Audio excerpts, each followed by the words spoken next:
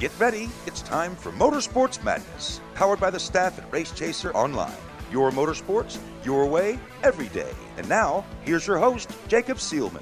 And oh boy, is it going to be mad here on Spreaker and the Performance Motorsports Network, because we have had a weekend of racing that purely epitomizes the word madness, and that makes this show just that much more fun. Good evening, race fans, and welcome into the program. I'm Jacob Seelman, alongside Chris Murdoch and Tom Baker in the Race Chaser Studios in Race City, USA, Mooresville, North Carolina, as we get set to rock and roll for 2 hours of programming, and I will just jump right into the deep end, because what we saw over the weekend was new, it was different.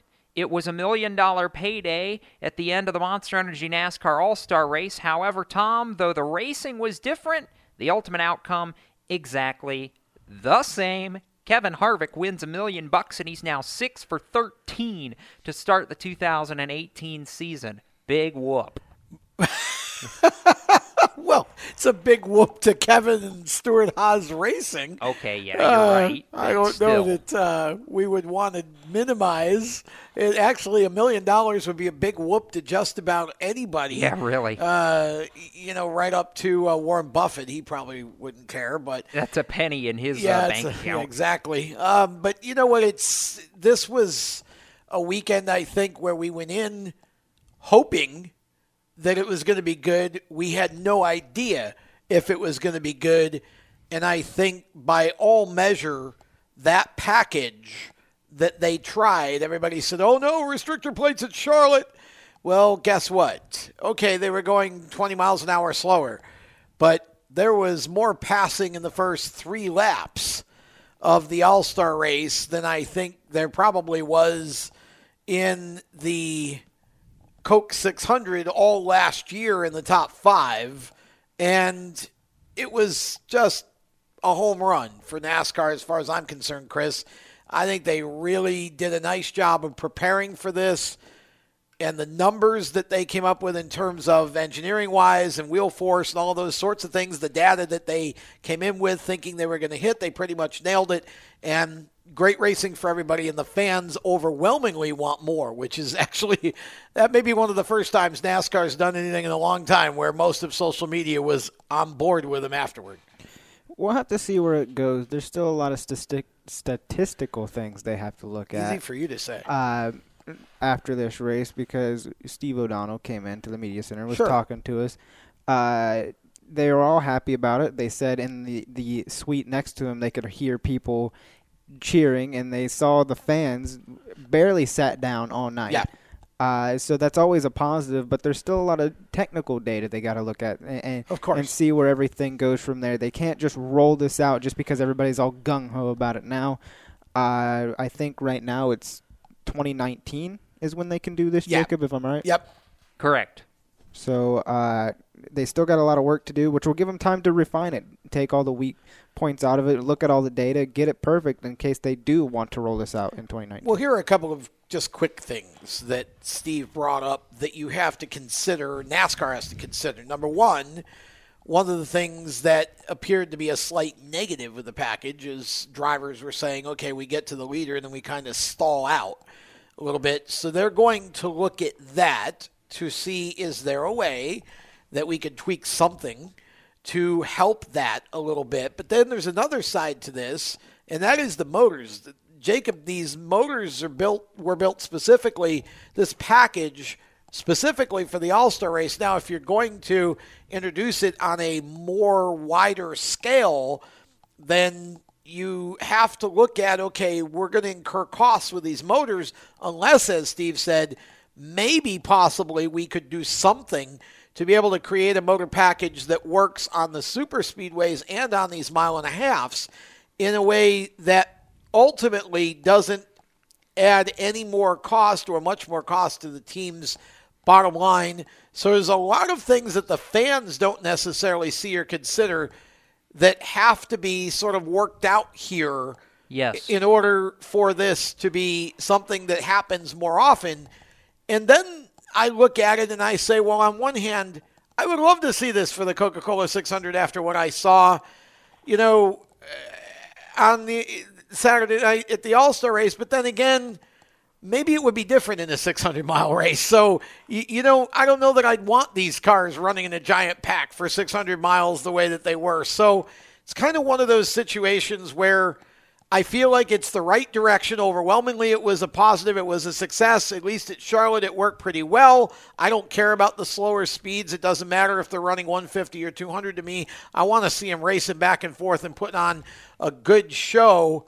And overwhelmingly, I think everyone, including most of the drivers, agreed that there's room here for further discussion, and that's a big plus. Yes, I would totally stand by that. I think it is a big plus. I think Joey Logano may have summed it up best when he said after the race that there is still a lot of work to do, and he's not sure if he's the biggest fan of it yet, but it was certainly entertaining for the fans, and it certainly opens up industry discussion for the future with the hope of obviously making it better. And I think that's what we're all looking for here. For me, there were a few things that just really got me excited. I loved that you could actually pull out and pass people. Yep. You could work 3 lanes. We saw guys working top, middle, and bottom at one point in both the Open and the All-Star race in an effort to try and build momentum to grab the lead. You saw jockeying back and forth. The leader couldn't get away. Kyle Busch won the All-Star race in 2017 by a second and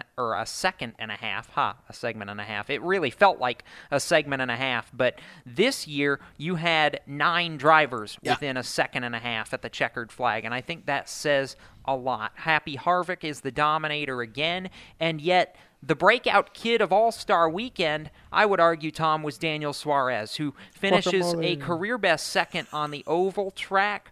Really took to the package like a fish takes to water, and this kid has come on so strong in the last month. He got a career-best points finish of 3rd at Dover, 2nd in the All-Star race. I just get the feeling Daniel's time is coming, and coming pretty rapidly. Well, it is. He's really maturing quickly, and there was a whole post-race press conference, to me, just a golden moment when you had Daniel and Joey Logano at the same time in the media center, and Daniel went into his usual where he translates and does his answer to a question in Spanish, so that obviously, those who speak Spanish can get the benefit out of it too.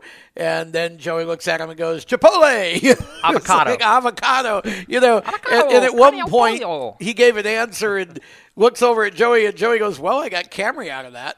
It's like, so, those are the kind of moments that you look for in a race like this. It's supposed to be fun. It's supposed to be relaxed, and you get a performance like we saw out of Daniel Suarez, or a performance like we saw out of A.J. Allmendinger, or, the storybook thing on Saturday or on Friday night where everything conspired just right. You had the all-Roush front row with Matt Kenseth and Ricky Stenhouse.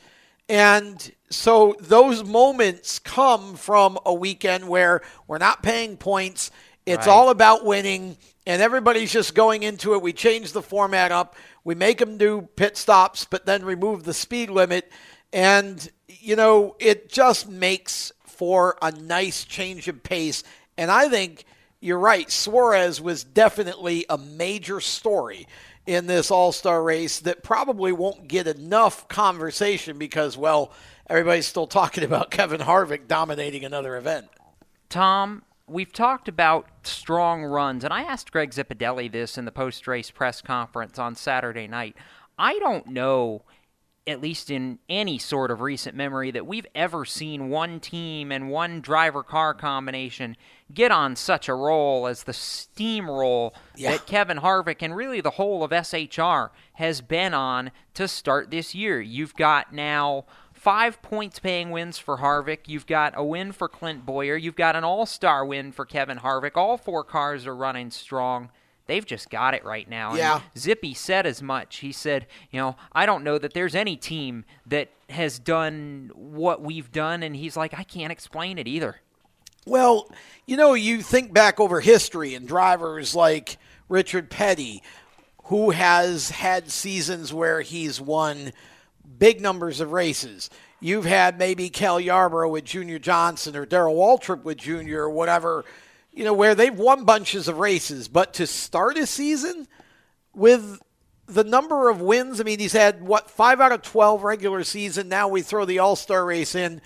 And you've just got a team right now in an era where there's supposed to be equality. You've got a team right now that is just totally in a zone, and they can do no wrong. Here's what we know, though, about the way life works.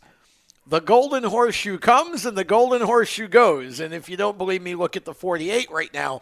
Well, keep in mind, though, while the golden horseshoe goes, sometimes it doesn't go until the end of the year, the start of the next year. Keep in mind, back when the last time we really had a run like this was 2007 when Jimmy Johnson hit double-digit wins in a single season. He didn't lose that golden horseshoe really until the start to the mid-portion of 2008 before he got on the roll that took him to the 2008 title and then 2 more after that. Well, that's a fair point, but if you look at this season, here was California, and Kevin Harvick had a chance to win 4 in a row, and he crashed himself early in the race trying to side draft Kyle Larson, took himself out. You wonder if he's learned from that. Well, see, but that's my point is there's really so little. You walk such a fine line now because there are so many cars that are so good. The fact that you've had enough luck and you've done enough right, and to be able to do what he did at the All-Star race, to come on that last segment, he didn't just barely win it. He took off and basically left. Now, granted, a couple more laps, they might have caught him, but he was in control that entire last segment as if to say, well, okay, yeah, different package. It was fun and all, but all right, we're still the best team out here. And that's just an amazing thing. Kevin Harvick is definitely in the zone right now, and boy, it could go on for a while. It very well could go on for a while. Harvick even said he's never been on a stretch like the stretch he's on right now in the entirety of his racing career, and certainly at the Cup Series level. This is an unrivaled period for him right now. Who said the young guys are ruling the sport? Kevin Harvick is certainly proving that the veterans still have the cards, at least for right now. Yep. And we're going to take our first break of the evening. When we return, we're going to talk trucks for a segment because they had a little bit of fun to open All-Star Weekend, and you'll hear about that on the other side of this. You're listening to Motorsports Madness, live on Spreaker and the Performance Motorsports Network. You know what really gets a party started? Indoor baseball. Yeah, just find a broom or a pool cue, and you can use like anything as a ball. Cans, bottles, shoes. Hey, bro, toss me that avocado. Most party fouls are pretty dumb, but if you decide to drink and drive underage, you could lose your license and your freedom. Underage drinking and driving, the ultimate party foul. Learn more at ultimatepartyfoul.org. Brought to you by the National Highway Traffic Safety Administration and the Ad Council. Automotive technicians and auto service trainees, how would you like to work at the beach and perform for one of the best car care centers in the nation? Louis Meineke is now looking for skilled automotive technicians to join their award-winning team. If you're a gearhead that knows his or her stuff or a young up-and-comer that has the motivation and drive to succeed, then you need to make this call today. 302-827-2054. Louis Meineke Car Care Center, located in beautiful Lewis, Delaware, offers a highly competitive compensation plan, great benefits, a flexible schedule, and did we mention that you're going to be working at the beach? Plus, there's a signing bonus for the right candidates. Technicians must be ASE certified and have a minimum of 6 years experience. Beginners advance at your own pace in one of several entry-level positions. But whatever you do, don't wait. These jobs will go fast. Call Tim at 302-827-2054. That's 302-827-2054. Louis Meineke Car Care Center. Rev up your career. No word in the English language is less convincing than probably. Are you sure we should get matching tattoos on our first date? Sure. We'll probably stay together. Probably? It's been 23 minutes since I ate. I can probably swim. You should wait 30 minutes. Okay, now tell me what to do. Cannonball! Cramp! Oh, I have a cramp. I can probably hit the green from here. Probably. Can I get a mulligan? Ready to go? Hey, are you sure you're okay to drive? Yeah, I'm pretty sober. Yeah, I'm probably okay. Probably okay isn't okay, especially when it comes to drinking and driving. If you're drinking, call a cab, a car, or a friend. Buzzed driving is drunk driving. A message brought to you by NHTSA and the Ad Council. Hi, I'm Tyler Reddick, and you're listening to Race Talk on the Performance Motorsports Network. Welcome back to Motorsports Madness here on the Performance Motorsports Network. I'm looking at Tom, and Tom's looking at me, and, well, we're not deciding who's taking the train because Jacob's brain is just tired after an all-star weekend that was wild and crazy, and we had a lot of fun. Yes, it started on Friday night, NASCAR Camping World Truck Series in action for the North Carolina Education Lottery 200, and, well, it was not Kyle Busch's house, Tom. Amazingly, Kyle did not go 8 for 16. Instead, the other wily veteran at the front of the field who's been hot as of late, Johnny Sauter, gets his third win in the first 7 races of the season, and what a job he did. I mean, he dominated, led more than half of that race, and down the stretch, nobody could really do anything with him. I mean, you talk about riding a wave of momentum, and this is another case, I feel like, where the right team, the right driver, the right circumstances, Johnny Sauter, like Kevin Harvick, continues to get better with age, so to speak. Well, yes, and he certainly, well, I would think he would. Thank you for that, actually. Getting better with age. So you're calling me old. Look, Johnny is always a force in the Truck Series. He's won championships. He's won races, but he's never won at Charlotte. This was his first win at Charlotte, his 20th Truck Series win of his career. But sometimes the result doesn't always tell the story of the race. Kyle Busch had not one but 2 circumstances that forced him to come to the back. 2 mistakes on pit road that put him to the back twice. He still came back for second. I would argue that had Kyle Busch not had to keep rebounding from the back, I'm not going to say he would have beaten Johnny Sauter because we'll never know if that's true, but I certainly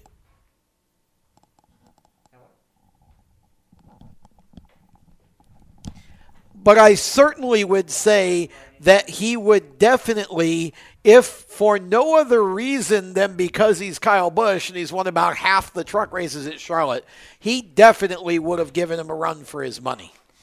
Yes, he would have, and we are going to jump into our phone lines right now. We are going to actually talk to the race winner from Friday's race at Charlotte Motor Speedway, joined now by Johnny Sauter. Johnny, we had you on after the win at Daytona.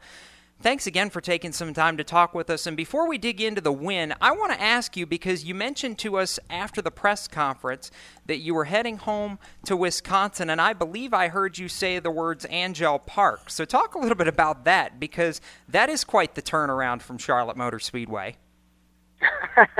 Well, I live not too far from Angel Park, which is in Sun Prairie, Wisconsin. It's a dirt track, and believe it or not, they canceled the race for tonight because it was raining pretty much all day today. So we don't have to worry about that, but it's a pretty cool place, obviously, and it's not far from where I live. So me and my son like to go out there and catch a race when we can. So needless to say, it's raining, so that's we don't have to worry about that. I'm actually sitting at his baseball practice this afternoon watching him, pitch and throw the ball and stuff like that, so it's pretty cool. Take us back now to the race win from Friday night. Everybody went in and thinking, oh, Kyle Busch is in the race. He's won 7 of 15, and I think there were a lot of people thought that this was predestined, and yet here you are. You come out, win your 3rd time in 7 races this year, and it just seems like no matter where you and GMS Racing go right now, you guys are clicking, and this train just keeps running on. You guys have found some speed this year. Yeah, obviously that comes from a lot of hard work at everybody at GMS. So I know, a lot of times, excuse me, that sounds cliche, but, it is. It's a huge process, and I think a lot of times people would be amazed just to see the inner workings and the day-to-day operation of a team, like a GMS in the Truck Series. We're well over 100 employees now, so a lot of people doing a lot of different stuff, trying to build speed, and obviously Mike Beam is doing a good job, and Tom Ackerman and a lot of the guys on the competition side that are just trying to find everything we can every week. So you couple that with Joe and all my guys, the road crew guys, and everything's just clicking right now. So and we continue to work on stuff, working on building some new stuff to go to the short tracks and whatnot. So but you never let your guard down, and just when things are going your way, that's the time people can sneak up on you. And I think a lot of us have seen this before, and we know things are going great now, but we can't give up, and we got to continue to keep working on speed and setups and things like that. So Friday night was a blast. Our ISM Connect Chevy had great speed, especially at the end of the race when it counted. So to get that first Charlotte win was really, really special, but we got to keep digging. There's a long way to go. I'm curious because we've talked about how many of the right people, as you mentioned Friday night, have come to GMS Racing and really helped to make this team shine and push forward. Can you speak, though, to the relationship that you have with your crew chief, Joe Shear Jr., and just the chemistry that you guys have shown over the time you've worked together to really make this special in a lot of ways? Because I don't think there's many driver-crew chief pairings in the Truck Series that have really just gotten on the same page the way you guys have. Well, I mean, obviously we're both Wisconsin guys, and he lives down there and has for the last 20-some years, but I can remember being a young man, going to the racetrack with my dad, and Joe's dad raced against my dad. So, and they were both really, really good, upper echelon guys in this part of the country doing short track things. So, I can remember seeing Joe in the pits and talking to him, whatever. So we, to say that we kind of grew up together is true. And, the first time that we actually raced together was ASA when it was the National Touring Series, and the first season we worked together, we won 10 out of 20 races and won Rookie of the Year in the championship, and we worked together on and off again throughout our NASCAR careers, and seems like everywhere we get hooked up, we have success. So Joe is he can take a lot of heat for me, and I can take it from him. So I don't know exactly what it is, but I just, I feel like a lot of times we think, along the same wavelength as to how to achieve where we want to be and how do you get there. So, he loves working on suspension and things like that. So, those are things that I, in my free time when I'm working on my super late model and stuff, that's the stuff we work on. So, it just works. And, we don't really ever get mad at each other. We might say things and whatever, but at the end of the day, we both want the same thing. So we both get over it pretty quick. But it's been fun, and it's been great to obviously get to work with him now for 2 years at GMS, and 10 wins in 2 years and 7 races has been fantastic. So, but it's like I said before, it's the whole organization. It's there's so many great people. GMS Fabrication, we build our own chassis and hang our own bodies, and it's just a huge production, and it's not just one or two people, it's the whole package, and I honestly have to say my teammates this year are a lot of fun to be around and helping me push the envelope, and we've got myself obviously, but there's 4 other guys with Cody Coughlin and Stuart Friesen and JJ Haley and Dalton Sargent. I mean, those guys, it's fun. They're showing speed every week, so I'm going to keep us honest. Johnny, I talked to you just after driver intros on the front straightaway while we were walking back to pit road, and you just seemed like you were in a good mood. One, I guess, because the rain had held off Friday just long enough for us to get that race in, and then you've really just been in a good mood all season, and when you have 3 wins and leading the points, I guess there's really not a whole lot to be mad about. Just talk about your season leading up to this point, and how it feels to be on sort of a hot streak that you guys are on right now, always competing for a win. Well, and I think it goes back to last year. We finished the season pretty hot. Homestead didn't obviously go the way we wanted to. Christopher Bell finished second, we finished third, but we were able to snag a couple wins.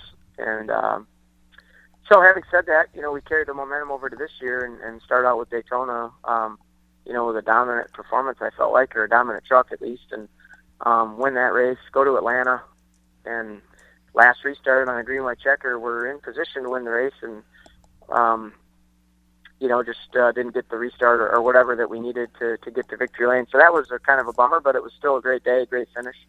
And we went to Vegas and had great speed at the end of that race. I needed a few more laps, but I think we would have had a heck of a run or a showdown with Mr. Kyle had we had a couple more laps. But a second-place finish. In Martinsville, we had an alternator failure,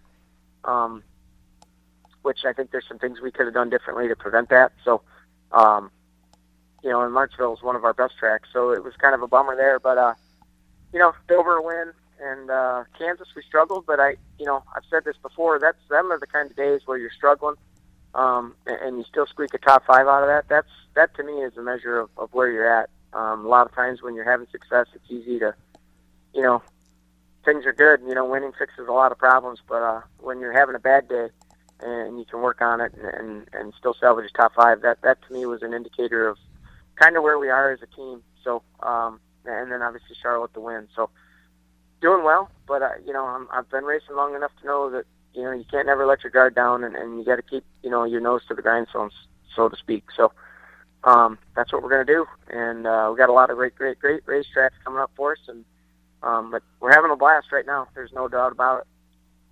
Well, you look like you're having a blast, and I think that run at Charlotte certainly showed that you're having a blast. I'm curious from your perspective as a veteran who's kind of been in all 3 series a little bit, but has certainly spent the majority of his time in the trucks the last few years. What do you see? What do you think the new engine package is doing for the series? It feels to me like there are more teams now that are at least able to get out and compete. Do you feel like it's been a good thing? What are your thoughts on the addition of the Ilmor engine package to the series? Well, I'll be honest with you. I got to do a couple of the tests last summer with the engine. And, from what I saw over what we were running, because we did some back-to-back stuff, I'm going to give them an A+, and that's not the political answer. I just really feel like Ilmor has done a heck of a job. Just from the people that they've got working there and how they're going about it. And, it's really cool to be able to plug that thing into a computer. And if you have a question as to where your shift points were, your throttle trace, all that kind of stuff, it's really cool to be able to have that data. So when engineers want to argue with the driver, you can prove it to them. But, it's just really cool, and I think they've done a great job. And at the end of the day, it's going to save the team owners money. And I don't mean just pocket change. I mean, I think year 2, they're going to save a lot of money. And, that at the end of the day is what the series needs, in my humble opinion, to stay, a viable place to bring in young guys and have a place for some old guys like me to hang out. Saving money is important, and I think this was one huge step in the right direction for the series. And right now, I think all systems are a go. I mean, the engines are running great, and we'll see how they perform throughout the summer months. But kudos to everybody involved on this, because at the end of the day, it's all about saving money and keeping the owners, happy and have maybe new owners come to the series and say, okay, now this is in the ball game of where we need to be price-wise. And to me, that's what makes the difference. HMS Motorsport is the leader in motorsport safety. HMS serves the majority of Monster Energy NASCAR Cup, Xfinity, Camping World Truck, IndyCar, and IMSA WeatherTech teams, as well as countless SCCA and club-level racers and driving enthusiasts throughout North America. Featuring world-renowned brands like Schuberth helmets, Schroep belts, Adidas suits and shoes, Lifeline fire systems, and even Racecom radio kits, HMS has the right product for your type of racing and your budget. Their representatives are experts on only one thing: making your track driving as safe as possible. With locations in Mooresville, North Carolina, and Danvers, Massachusetts, the HMS staff is always ready to take the time to help you find the right product for your safety needs. Don't settle for second when it comes to motorsport safety. Stop in to HMS Motorsport. Visit them on their website at hmsmotorsport.com or send them a message on Facebook and tell them the folks from PMN Radio sent you. What an awesome game. What's up with your car? I don't know. It won't start. How are we getting home? Chill. My parents signed me up for the roadside assistance from Lewis Meineke. It was free with my oil change. They'd come and get the car started or get us home and tow the car to the shop. Good to know. With my driving, my parents never know what to expect. When you join the Meineke Car Care Club with a $35 preferred service, you get 4 free months of roadside assistance, including tire change, battery jump, lockout service, towing, and more. Contact Lewis Meineke, located on Route 1, or call 827-2054. When do you think of a plumber? Like most people, even if it's an emergency, you can be confident about who will arrive to help you. For quality and reliability, count on someone you can trust. Call on the plumbing services of Hague Quality Water of Maryland. Plumbing doesn't have to be an emergency. We handle all kinds of preventative maintenance too. Hague Quality Water of Maryland is family owned here in Annapolis since 1993. For a refreshing choice, call us at 888-84-WATER or visit us online. COPD, chronic obstructive pulmonary disease, is a lung disease that robs people of their ability to breathe. As many as 24 million Americans suffer from COPD, also known as chronic bronchitis or emphysema, and half of them don't know they have the disease. If you or someone you love is over 35 and has smoked more than 100 cigarettes in their lifetime, visit driveforcopd.org and take the screener, then take that to your doctor. I'm Jeff Stoltz, and I drive for COPD.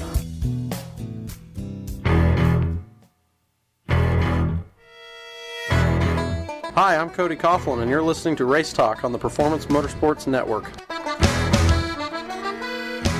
You're listening to Motorsports Madness. We are live on Spreaker and the Performance Motorsports Network. Jacob Seelman, Tom Baker, and Chris Murdoch talking right now with GMS Racing driver and former NASCAR Camping World Truck Series champion Johnny Sauter.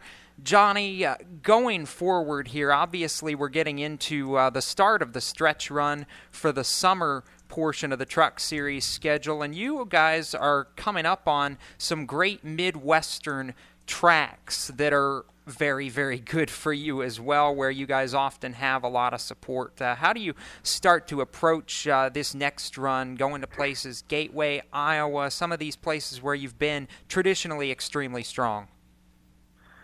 Well, I mean, the way things have gone, obviously I think it puts a little extra, pep in our step, but I think it also adds a little bit of element of expectations from everybody, which is cool. I mean, that's great. And like I said before, we're building a new short track truck right now. I'm pretty pumped up about that, and I think we're going to debut that at Iowa, so or Gateway. I can't remember which one comes first, but we go to Texas next, and we won that race last fall, and be going for my 5th win at Texas, so that's pretty awesome. Love going to that part of the country, and then we get to come, like you said, back to the Midwest where I live, and real close to Iowa Speedway, and St. Louis isn't far.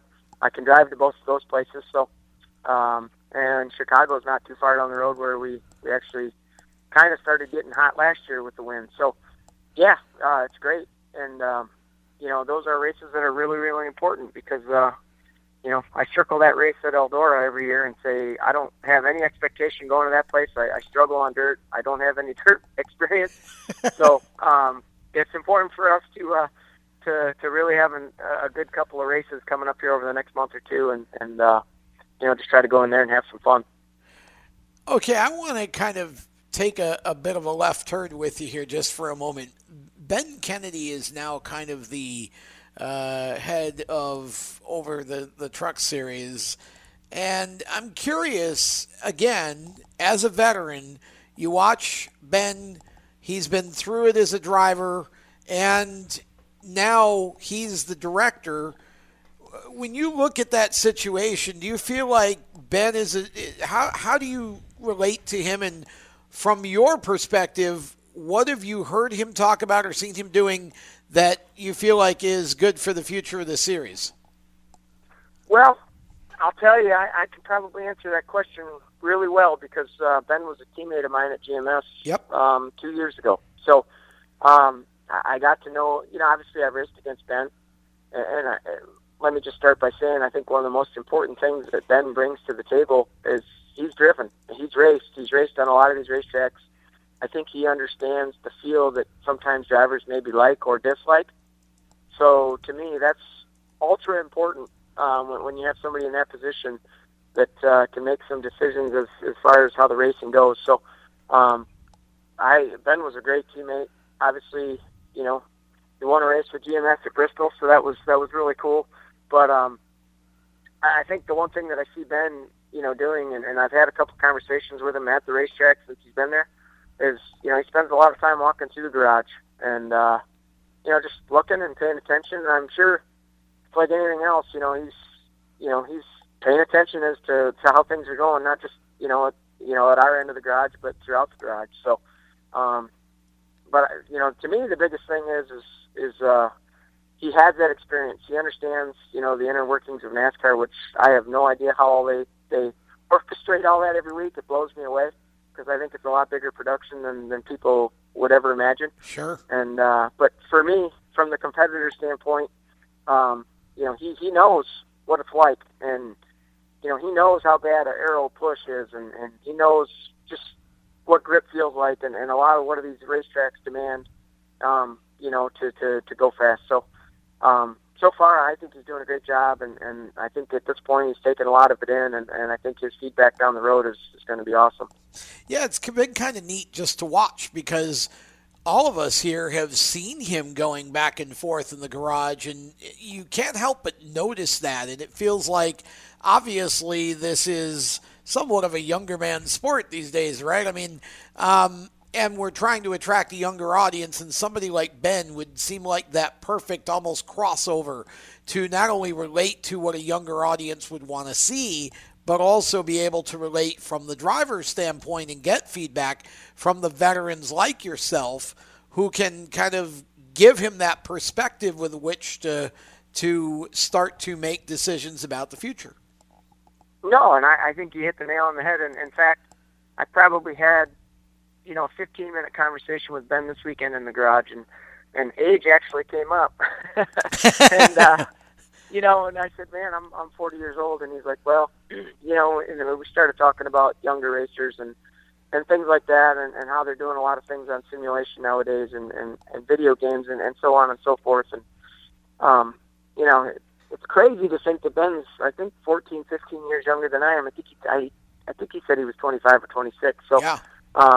You hit the nail on the head when you said, he can relate to younger guys. And, and the biggest part of that, him being able to relate to those young guys trying to break into the sport is, he's driven, and he was that guy a few years ago. So I definitely think that gives him an advantage as to, how do you facilitate and help these guys and get them where they want to be. So I think it's great. I guarantee you that if he had the opportunity, the right opportunity to race, he would continue to do that because sure. I think, he's a racer, but I also think he's looking at it, big picture too, and I think this is good. And I'm excited. I think he's perfect. He's the age is on his side. The years of racing is definitely on his side. He's he owns cars, late model cars and stuff to race down at New Smyrna and all that. So I think he's pretty well rounded if you want to know the truth.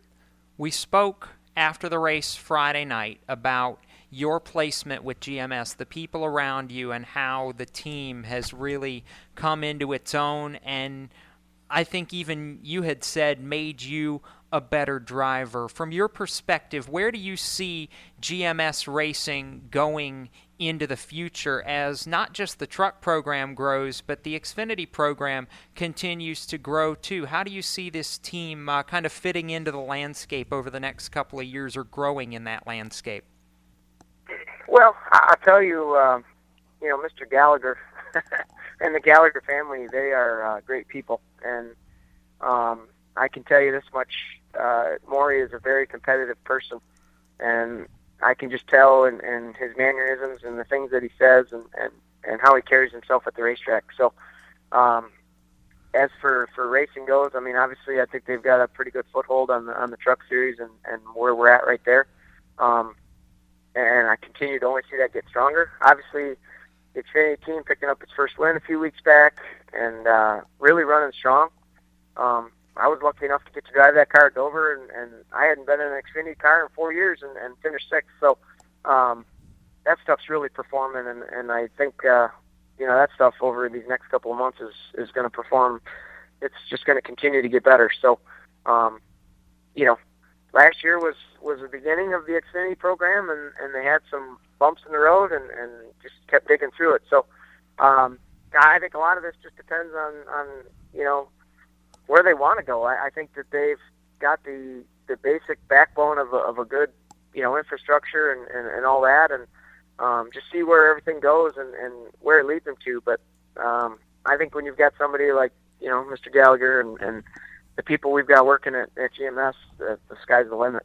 Well, I know, as always, Johnny, it does take a lot of great people, great sponsors, great supporters, and we always want to give you a chance to give any shout-outs that you need to give. Who makes it happen for the 21 team after another big win in Charlotte? A lot of people, obviously. Allegiant Travel, Legion Airlines, Chevrolet. Chevrolet's been a big part of this, especially this year with working with,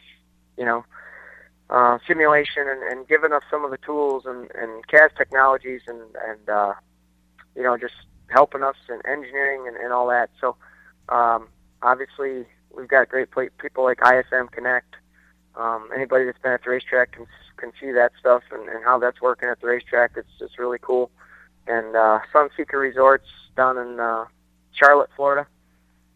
That's something new that's been helping us out this year. So we got a lot of people that help us, and it's great. And we just, all my teammates obviously are helping. A lot of people think the young guys come to our team just because I can help them, but I promise you, I'm getting just as much from those guys. So it's cool to have all those teammates and to be able to work with them. Well, Johnny, I know it's always appreciated for you to grab a few minutes out of your schedule to chat with us. We definitely thank you for your time once again, and certainly look forward to seeing you at the racetrack back down the road a little later this year. Wish you the best of luck for some more success. Sounds good, you guys. I appreciate you having me as always. That is Johnny Sauter, and with that, we are going to step away to a commercial break. When we return, more Motorsports Madness on Spreaker and the Performance Motorsports Network. Everywhere you go, you hear it, and you see it. It's coming at you through your phone, your tablet, and your computer. It's broadcast from your favorite radio station, TV networks, and cable companies. It's in the stadiums, the arenas, the ballparks. It screams for your attention at the mall. It's interactive on Main Street. It's even coming at you from the gas pump at the nearby convenience store. What is it? It's digital content. It's digital content. It's digital content. Somebody has to create it. Somebody has to manage it. So whether your dream is to write it, design it, create it, call it, produce it, voice it, host it, light it, shoot it, switch it, record it, color correct it, edit it, code it, repurpose it, tweet it, blog it, post it, compress it, upload it, replay it, or make sure it gets to where it's got to go when it's got to get there in the format it's got to be in, you need to attend Carolina School of Broadcasting. The skills you will learn, the experience you will get, and the connections you will make at Carolina School of Broadcasting will open the doors to the career you want in digital content creation and digital content management. Call or come by today. Click csbradiotv.edu. Parents, your son or daughter has had their license for a while now, but you want to make sure they're prepared for any situation they may face on the road. High school driver's ed doesn't teach them to drive defensively. They need to be prepared for any highway emergency. For less than a month's insurance, and a whole lot less, BSR instructors at Summit Point Motorsports Park in nearby Summit Point, West Virginia, will teach your son or daughter how to respond instantly and positively to unexpected situations on the road. BSR's specialized accident avoidance training teaches swerve to avoid maneuvers at highway speed, ocular driving, which focuses driving attention on ways to avoid accidents, vehicle dynamics and feedback, skid control and skid recovery, threshold braking on straights and progressive braking on curves, and off-road recovery techniques. This is stuff driver's ed simply doesn't teach. So call BSR today, 304-725-8444. Give your kid the skill set needed to drive safely and responsibly on the highway. That's 304-725-8444. This is a test to find out if you know it all when it comes to children. Name one of the leading killers of U.S. children age 1 to 13. What's the best way to protect children in a car crash? At what age and size should a child start using a booster seat? Don't assume you know it all when it comes to car seats for your child. Go to safercar.gov/the-right-seat and know for sure. Brought to you by the National Highway Traffic Safety Administration and the Ad Council. Hi, I'm NASCAR driver William Byron. You're listening to Motorsports Madness on PMN, the Performance Motorsports Network. Welcome back to Motorsports Madness, live on Spreaker and the Performance Motorsports Network. Jacob Seelman alongside Tom Baker and Chris Murdoch as we continue on with this program. A lot of things to go through, chat about, talk about. We talked trucks with Johnny Sauter for the last couple of segments, and I want to circle kind of to an overview now before we dig into some of the open wheel conversation a little later in the program. And let's go black flag, checkered flag here, guys. And we can start with the truck series on Friday night as the basis for our first round. Tom, you got some black and checkered from the truck series? Well, as a matter of fact, I do. I'm going to start with my checkered flag because my checkered flag is a tie. I'm awarding two because I can. First of all, Justin Haley made absolutely the save of the century in that race. I don't know how he managed to reel the truck back in, but boy, that was a brilliant piece of driving, and I think all that stuff he's doing on the dirt with the modified paid off there.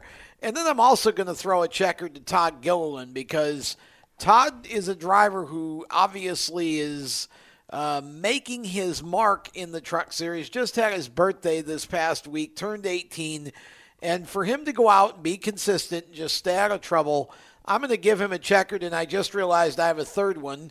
Chris Eggleston, 13th in his first truck start for DGR Crossley. So there's three checkered flags from the truck race from me, and I'm just going to be real short and sweet. My black flag is Kyle Busch. Everybody who has ever listened to this show or knows me and knows how I think knows why I'm giving him a big black flag, and I'm just going to leave it at that. Oh, you mean the press conference heard around the world? That yes, thing? And seen only by Fox and Three Wide Race Chaser.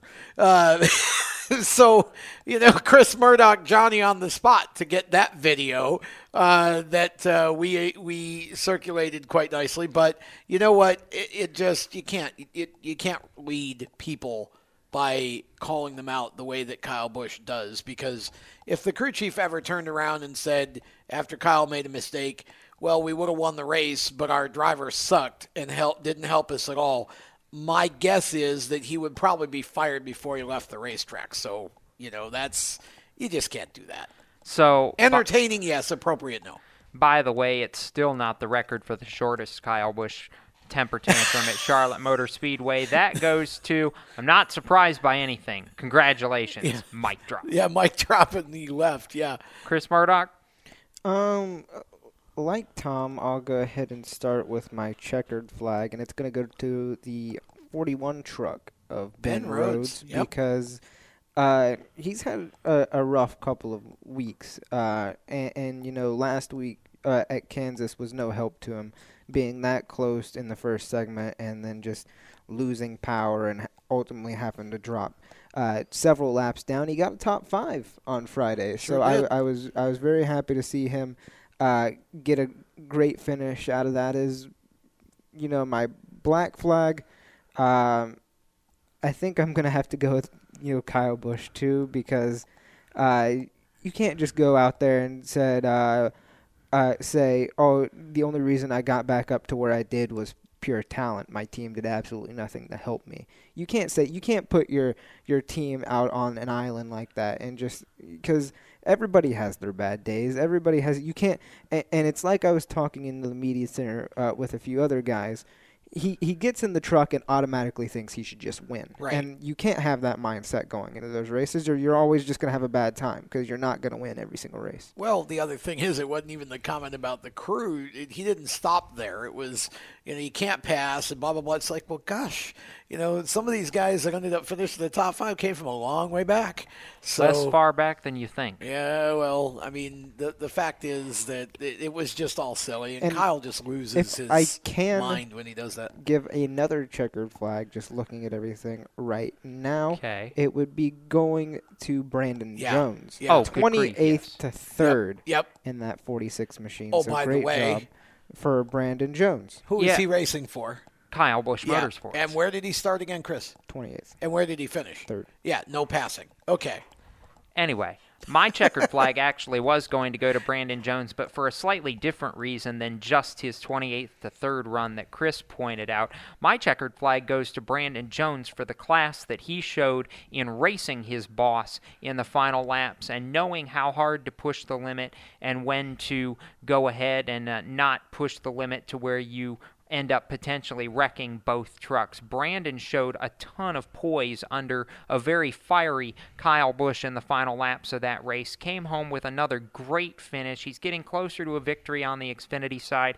His move to Toyota has been so beneficial for him since he swapped over there from Richard Childress Racing during the off season. That has just opened me up to the possibilities that Brandon Jones is capable of now, and I think has really shown what he's made of and what he can accomplish in NASCAR competition. He has done very, very well for himself so far this year, and I think he will get a win, if not in the Xfinity Series, at the very least in one of the truck races he's got left for KBM, but I think he could well end up winning in both series before the end of this year. Now, my black flag, and I can't believe I'm about to say this, but my black flag is actually somewhat in agreement with Kyle Busch on the splitters that are being used right now in the NASCAR Camping World Truck Series. Though, yes, Brandon Jones did go from 28th to 3rd, and there was some passing going on in that truck race once the leader really got out front. We saw in this truck race at Charlotte, unlike a few of the other truck races that we've had this season, you really had a tough time getting to the leader once the leader started to get away, and that wake was not as easy to manage as it was in some of the other situations this season. So my black flag is actually going to the splitters. Number one, I've never been a believer in splitters. We just need to get rid of them. Hashtag Team Valence, Tom. But number two, I was not overly impressed with this truck race in Charlotte, just from a general standpoint. I thought the last few had been quite much more entertaining than this, and the splitter change that they made, I just don't feel like suited the truck series really well for Charlotte personally. Well, I'm not going to disagree with you or Kyle about the splitters, but it's kind of, Kyle came from the back twice. Brandon Jones came from the back and finished 3rd. Kyle came from the back because he was pissed off. Well, but again, I mean, welcome to a 1.5-mile track. This is why the type of package that we saw in the All-Star race, this is why everybody's raving about it, because this is what happens. The leader gets out front, and it's hard to catch him. Everything gets spread out, and there's not a lot of racing. So, I mean, look, it wasn't the greatest truck race, but you know what? I mean, there was a lot of action going on just behind the leader, Chris. I mean, I'm sure, by the way, that Johnny Sauter would probably think this was the best race the trucks have ever run there, just saying. I mean, Brandon Jones, Kyle Busch, they weren't the only drivers to make their way from the back to the front. I mean, you have people who we didn't really talk about a whole lot on Friday or anything. Parker Kligerman in the 75, exactly. 27th to 7th. Yes. A great run for that driver. Oh, by the way, he hit the wall at one point, too. So you can't say that their passing is completely eliminated, because it's not. It's proven that there's people coming from the back to the front. You can start somewhere in the back of the mid-pack and come up through the front. So there's a lot of action going on. It just doesn't have to be with the lead. People focus so much on maybe the top two or two drivers, and they think, oh, if there's not a battle for the lead going on constantly throughout the race, it's a terrible race, and that's just not factual. You can look throughout the whole field and see there's battles going on throughout the entire field. All right, guys, we're going to shift gears now and go to black checkered for the Monster Energy NASCAR All-Star Race, or the Open if you have a particular point that you want to make from there, Chris Murdoch. I'll let you jump on this. And like I said, it can be either the Open or the All-Star race, whatever suits your fancy. I'm going with kind of both for my checkered flag, and it's going to go to A.J. Allmendinger because he came out in Segment 3. He'd been around the top 10 for most of the Open, came out in Segment 3 of the Open and won the segment, was able to race his way in, and then had a really, really strong run in the All-Star race before he hit the wall and kind of ended his night. But, I mean, it was a really strong run for him. A black flag that I have, man, it's tough. I don't know if I really have one because I thought it was a really good race, and obviously,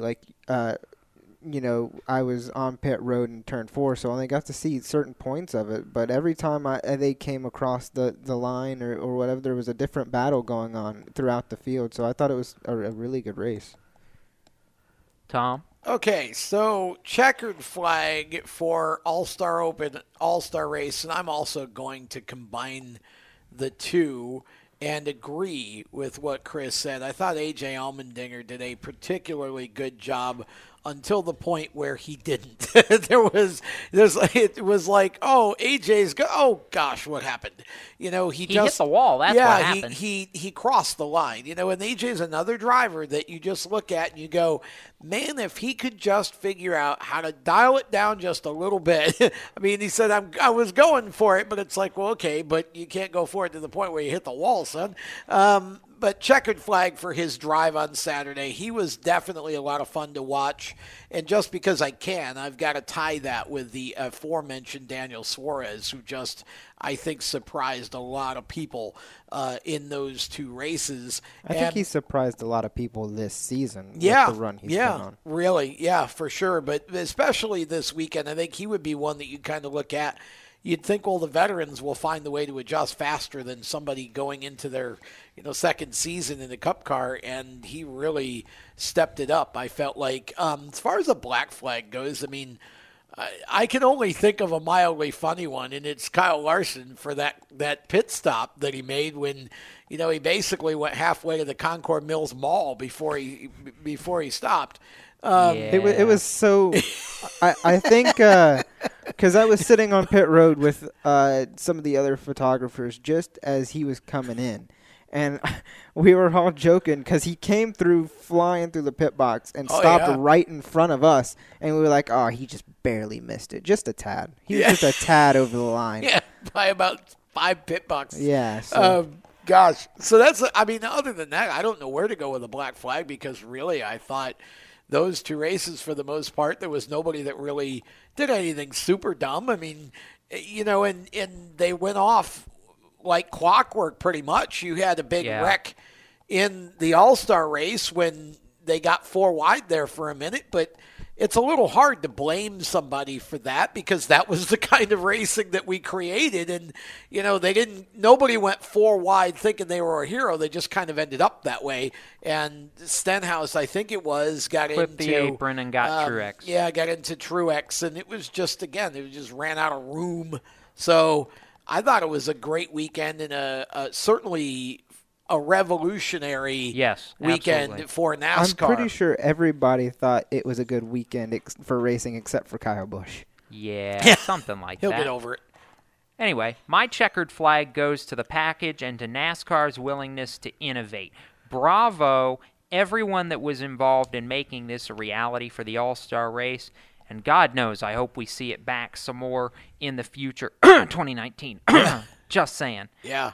My black flag, you mentioned him. I'm going to go with it. As much as I love people racing their guts out, my black flag is a tie. 1 to Ricky Stenhouse, just because he kind of put his car in a hole and halfway on the apron that I really didn't think existed. So I'm going to kind of black flag Ricky a little bit for being the impetus to the big crash. But my other black flag is Kyle Larson because, well, as he rightfully admitted after the race, he put Joey in the wall and then got wrecked for it. So, Kyle, I love you for owning up to it, but, man, And there was really no reason for it, I don't think. They were just hard racing, and you got out of 4 and just put them in the wall, and Joey was like, I'm not having any of that. There you go. I think he just lost the car for a minute, and that's kind of what you had. That even with the Stenhouse deal, I don't think Ricky dove in there. It was almost a deal where he started to look, and just as he was kind of starting to go, I think actually the Truex might have moved down just enough that contact was made. I don't want to say Ricky made a bonehead move there. It was just kind of one of those, oh crap. And I think he tried to get out of it, and there just was no, the timing was just wrong. It was an interesting thing with Larson and Logano.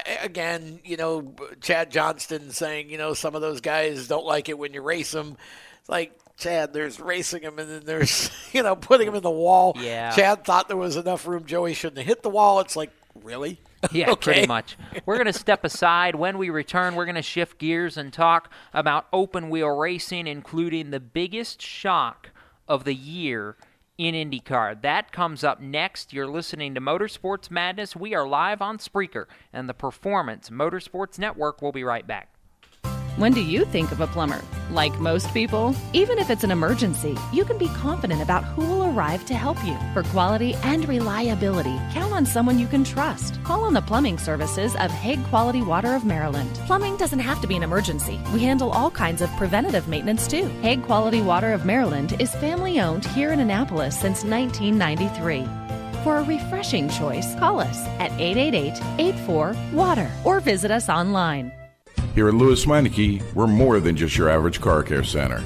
Hey, it's Dave, your neighbor from Lewis Meineke. Whether you need an oil change, brakes, tires, or anything under the hood, we've got you covered. Take advantage of our free check engine light service as well. Yes, free. And don't forget about our free shuttle service. Never stress, we'll take care of the rest. On with life. Give us a call at Lewis Meineke, 302-827-2054.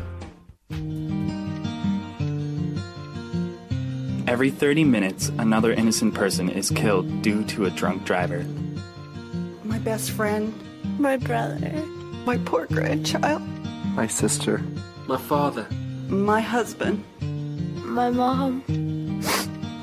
My mommy. Well, I've been afraid of changing, 'cause I've built my life around you.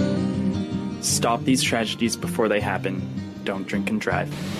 Do you love the sound of high-revving motors and the smell of burning rubber? Do you want to get your car sideways right at the ragged edge of control? If you've always wanted to try drifting or learn to improve your drifting skills, Summit Point Motorsports Park, the Mid-Atlantic's premier motorsports facility, has the expert instructors and the specialized track to teach you how to drift and the skills necessary to drift competitively. From skid pad to open sessions, Summit Point Motorsports Park has the safe and open environment that allows drifters of all skill levels, new to intermediate, to get sideways and smoking. With a focus on safety and the skill set necessary to drift competitively, Summit Point Motorsports Park's Drift Nirvana is just the thing for you. Call for your reservation today, 304-725-8444. Or for more information, go online, summitpoint-raceway.com, or you can email them at office@bsrinc.com. Drift Nirvana, getting you sideways the right way. If you own a gun, you have a full-time responsibility. When you aren't using it, be sure it can't get into the hands of curious children, troubled teenagers, a thief, or anyone else who might misuse it. Your family, friends, and neighbors are all counting on you. Remember, always, lock it up. For more information on firearms storage safety, visit ncpc.org. This message brought to you by the National Crime Prevention Council, the Bureau of Justice Assistance, and the Ad Council. Hi, I'm Spencer Davis, and you're listening to Race Talk on the Performance Motorsports Network. Now back to the show. Welcome back to Motorsports Madness. You're listening to the show live on Spreaker and the Performance Motorsports Network.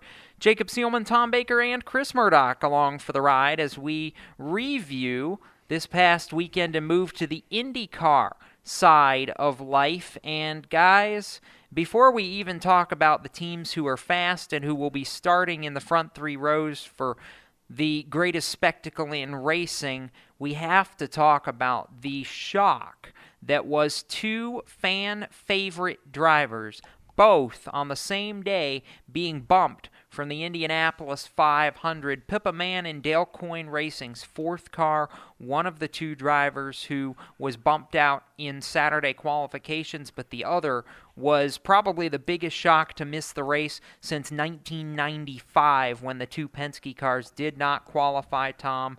Who would have ever imagined James Hinchcliffe, Schmidt-Peterson Motorsports, and the Aero Electronics number 5 Honda to be on the outside looking in? I couldn't even begin to fathom that this was a possibility, and yet the longer the day went and James kept sitting 33rd, I'm like, something's going to happen here, and doggone if it did. Yeah, I mean, this is the magic of bump day for me. And on a weekend, if you look at this weekend and the way it unfolded in the sport, and even, I'm going to even throw in horse racing for a minute because Justified won another horse race. Okay, predictable. Kevin Harvick wins the All-Star race. Predictable, even though we had a package that was nothing like what they've ever driven before. Kevin Harvick wins. We go to Indy, and the only predictable thing about Indy when you have a bump day situation is something unpredictable is going to happen. And that may be the most shocking DNS since the two Penske cars in 1995, or maybe there were three then. I forgot how many. Dose. Yeah, two. And, you look at this and you say, okay, this is not a team that's been slow all season. It's not one of those deals where they've really struggled. No, they were 5th in points. Correct. And you look at both of those cars at Indy, Wickens struggled with speed. Now he's in, and I wouldn't say that he was close to getting bumped, but he's certainly not fast enough that you would consider that he would have a great shot to win the 500 right now. And here's Hinchcliffe totally missing the race. I mean, Chris, this is one of those moments in IndyCar history where you look at this and say, we're going to be talking about this 5 years from now as being one of the defining moments of Indy 500 history is the year that Hinch missed the show. Yeah, and I couldn't have been more wrong when I picked him to start the race on the pole. Yeah. It was it's a poor choice on my part because he was nowhere close and now will not make the race due to bump day. But that's just the glory of bump day. You never know what's going to happen, and anything can happen and probably will happen at Indianapolis Motor Speedway. And it's good to see bump day back and have it in full effect, and it can knock some big names, like we keep mentioning, the two Penske cars that got bumped, and now this huge shocker that nobody really saw coming until last weekend. I think we looked at it and said, well, okay, who is the other one that got bumped? Pippa Mann. Well, okay, at least for me, that made sense. I mean, and I'm not trying to be disrespectful toward Pippa, but, when you do a one-off, it's hard sometimes to come in and do well, and that was the situation that she ran into. They just couldn't get enough speed out of the car. But gosh, Jacob, I mean, James Hinchcliffe is one of the most popular figures in IndyCar racing, and he's the one driver that you would have thought might have been a run for the pole. I don't think Chris's pick was bad at all. It's just hello Indy and hello bump day. Well, and keep in mind, this is a driver who 2 years ago was on the pole for the greatest spectacle in racing. He won the pole for the 100th running of the Indianapolis 500 in 2016, and that came just a year after his devastating practice crash. And believe it or not, that crash was the basis for James's overarching perspective. Couple of quotes here. Number one, nobody screwed us. The system didn't fail us. We failed us. In regards to how the rain delays came and the fact that they waited as long as they did before trying to improve their position. But the second quote, this is where James's perspective came in, guys, and I feel like this says it all. He said, quote, "This track has done worse to me in the past, and we came back swinging. In regards to the crash that he suffered that nearly took his life in 2015. That, to me, says it all right there. I mean, as much as this DNQ sucks, James knows he's been through far worse at this racetrack. Well, that's true. And his career obviously goes on, his season goes on, and, who knows, next year he may win the thing. But it's just a situation where when you look at it in a bigger picture sense, the Chevys certainly showed their prowess in single car qualifying trim over the Hondas, and I don't think we can draw a lot from that as far as the 500 goes, because if you look at the practice times in the draft, the Hondas are right there with everybody else. But certainly I think this is one of those situations where the difference between first and 33rd, although there were some cars at the very back of that were slow, the difference between first and 33rd, you're talking basically, fractions at this point. And 2 miles an hour, 3 miles an hour is not a big deal. You can be off a little, you're off a lot. That's what happened to Hinch. And Graham Rahal was another one that almost missed the show. Yes, he was 30th on Saturday and was in danger for a while. Now, stop and consider this for a minute. You talk about being off a little, being off a lot. James Hinchcliffe's 4-lap average was 224.784 miles an hour. Yeah. James Davison, who was 33rd, ran a 4-lap average of 224.798. Yeah. Over 4 laps, that amounts to less than 1/100th of a second over 10 miles. Yeah.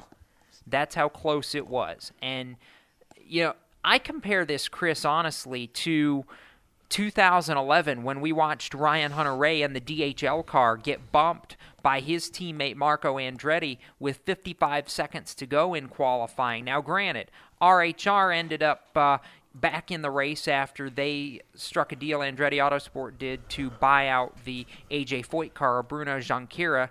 Oddly enough, Junqueira has been bought out of the 500 twice, but all the people I've heard from, I feel like at this point everybody seems to think, and I feel like even James would think, it's a little bit almost disrespectful. Graham Rahal said he would be embarrassed to race in the Indy 500 after DNQing and then, having a team buy out a ride for him to race. And I tend to agree with that. I don't think James Hinchcliffe is the type of driver that would want to run in the Indy 500 that way. Because he didn't earn it, and he would want to earn it. He prides himself on some of that stuff. So I don't think it'll happen, but, I mean, as we saw over the weekend, stranger things have happened. So I think anything's possible at this moment in time. So we will have to see how the rest of the week plays out leading up to this. I mean, it's certainly disappointing not to see Hinchtown in the Indy 500, but things happen. He'll bounce back and he'll be better. In a different era, I understood the whole buy-in thing when you could buy AJ Foyt's T-car or whatever. That was kind of tradition back then, but we've sort of come past that, Jacob, now to where we've got just enough cars to start the 500 with a couple left over, and everybody's got big sponsorships, so it's just hard now to buy somebody out of a ride. And I'm okay with Hinch missing the 500, even though I'm not okay with Hinch missing the 500. It's still going to be a great race, and I'm sure, Hinch is going to have a good time watching it, even if he'd rather be driving. Absolutely right. And with that, we are going to step aside. When we return, we will talk about the drivers who will make up the first 3 rows on the grid for the 102nd running of the Indianapolis 500 and who we think may come away victorious before the end of the day on Sunday. You're listening to Motorsports Madness, and we're back with more on Spreaker and the Performance Motorsports Network in a moment. You own a performance car and you know how to drive, but you want to learn real performance driving. Well, Bunky, get that car off the street and onto the track. Summit Point Motorsports Park, the Mid-Atlantic's premier road racing facility, located just over an hour from D.C. in nearby Summit Point, West Virginia, is the place to go. And you'll find that Friday at the track is going to give you what you need. For less than a monthly car payment, you can attend this regularly scheduled one-day instructional event in your street car on one of Summit Point's 3 world-class road racing circuits. You'll receive classroom instruction, skid pad instruction in their cars, including front and rear skid control, and 4 20-minute in-your-car instructional sessions from a professional instructor. Have fun, go fast, and really learn how to drive. Call 304-725-8444 for class schedules and details. That's 304-725-8444. Friday at the track at Summit Point Motorsports Park. Green light. Hey girl, school zone. I'm getting hungry. Car changing lanes. You want to meet me for pizza? Stop sign. Intersection clear. Yeah, street. Pizza sounds good. Ballin Street? Girlin Street! It's hard to concentrate on 2 things at once, like texting and driving. Stop the text, stop the wrecks. How will you stop texting and driving? Tell us at stoptextstopwrecks.org. Brought to you by the National Highway Traffic Safety Administration and the Ad Council. Here's an important message from RAD and this station.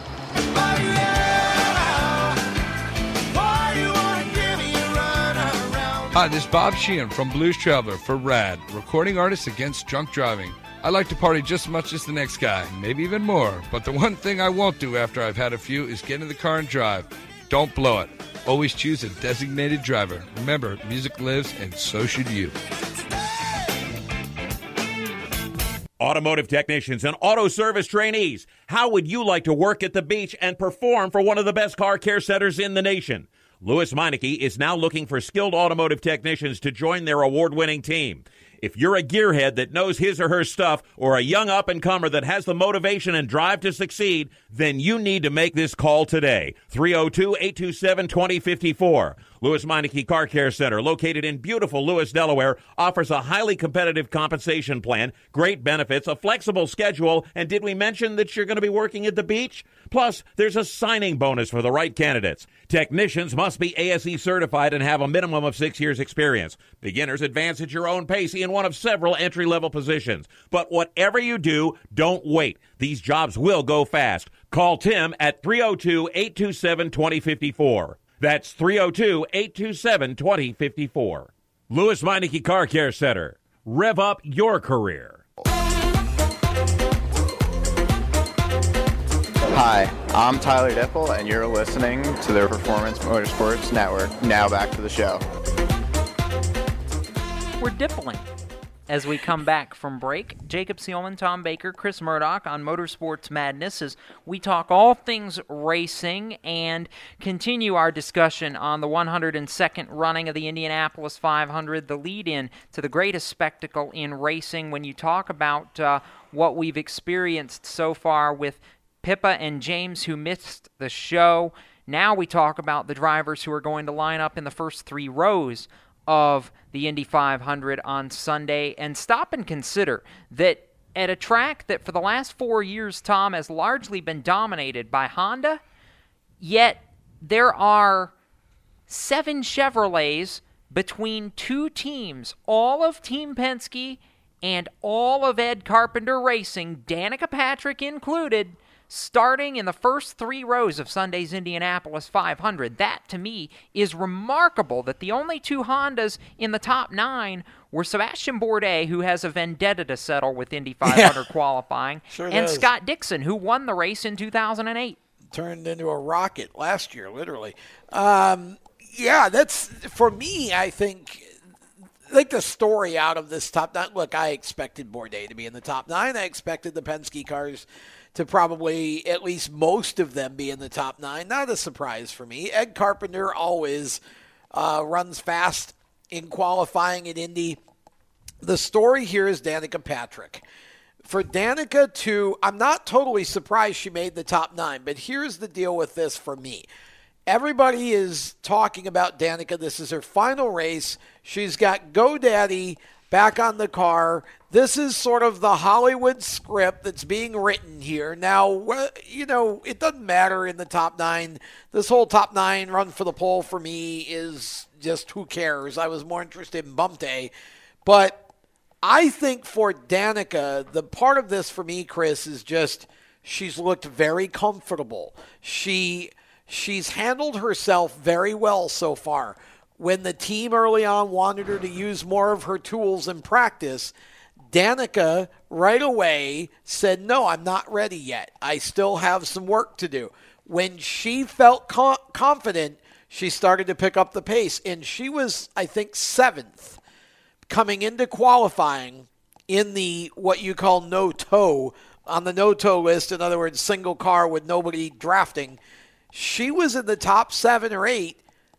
To me, she just looks like somebody who's ready to go and do this thing right when it comes to Sunday. I feel like she'll have a good shot to make everybody happy, and she's really starting off well. She held her own in qualifying. Yep.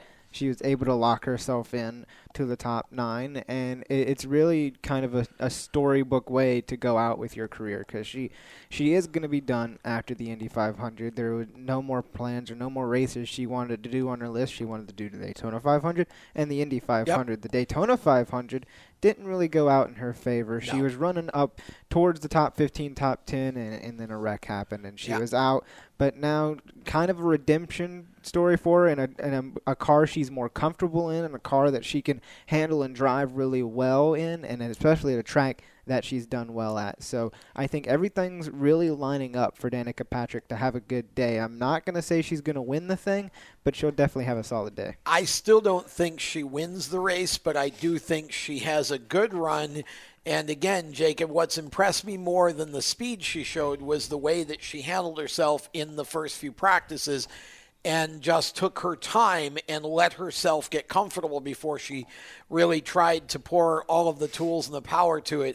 She's had a nice month so far. I hope she continues and gets a good finish out of it. I hope so, too. We know there are going to be a lot of eyes on her going into the 102nd Indianapolis 500. When you talk about drivers who have had good months, I think that can also encompass drivers who made great improvements or great comebacks. And both of those apply in the case of the driver I want to mention right here, who was a star in a substitute role in last year's Indianapolis 500 and has come back in a car with an entry that I have to stop and reread it to make sure I don't stumble over it. The Foyt Hollinger Bird Bellardi number 33 Honda of James Davison, who squeaked his way into the Indianapolis 500 on bump day by less than 1/100th of a second over James Hinchcliffe. He was 33rd on the chart on Saturday, and yet he came back during Sunday qualifications, out-qualified 10 cars to put himself up into the mid-pack, showcase some of the speed that he has in a satellite entry with A.J. Foyt Racing, one of those Chevrolets. And we know James Davison is not afraid to really dig his teeth in, Tom, and make something happen at the Speedway. He's been a star in the roles that he's been in over the past couple of years, and you talk about anybody can be a dark horse in the Indy 500. If James Davison is around late in this race, I believe he could have a shot at a really great day. Well, and how cool is it that when you look at A.J. Foyt Racing right now, I mean, you expected Tony Kanaan to be in or around the top 9. And I think he ended up bumping Matthias Leist out, his teammate. And now you've got Davison and you've got Matthias Leist, who's a rookie, and we've got Team Brazil here who look like they're both going to be just fine when we throw the green. I mean, it's great to see A.J. Foyt Racing with a chance to go out and win the Indianapolis 500 with at least 2 of their cars, I would say, with Kanaan and Davison. And I also think that Matthias Leist, because here's the thing for me, Matthias is a sponge, and Tony Kanaan's a past winner of the 500. He's run very well there before.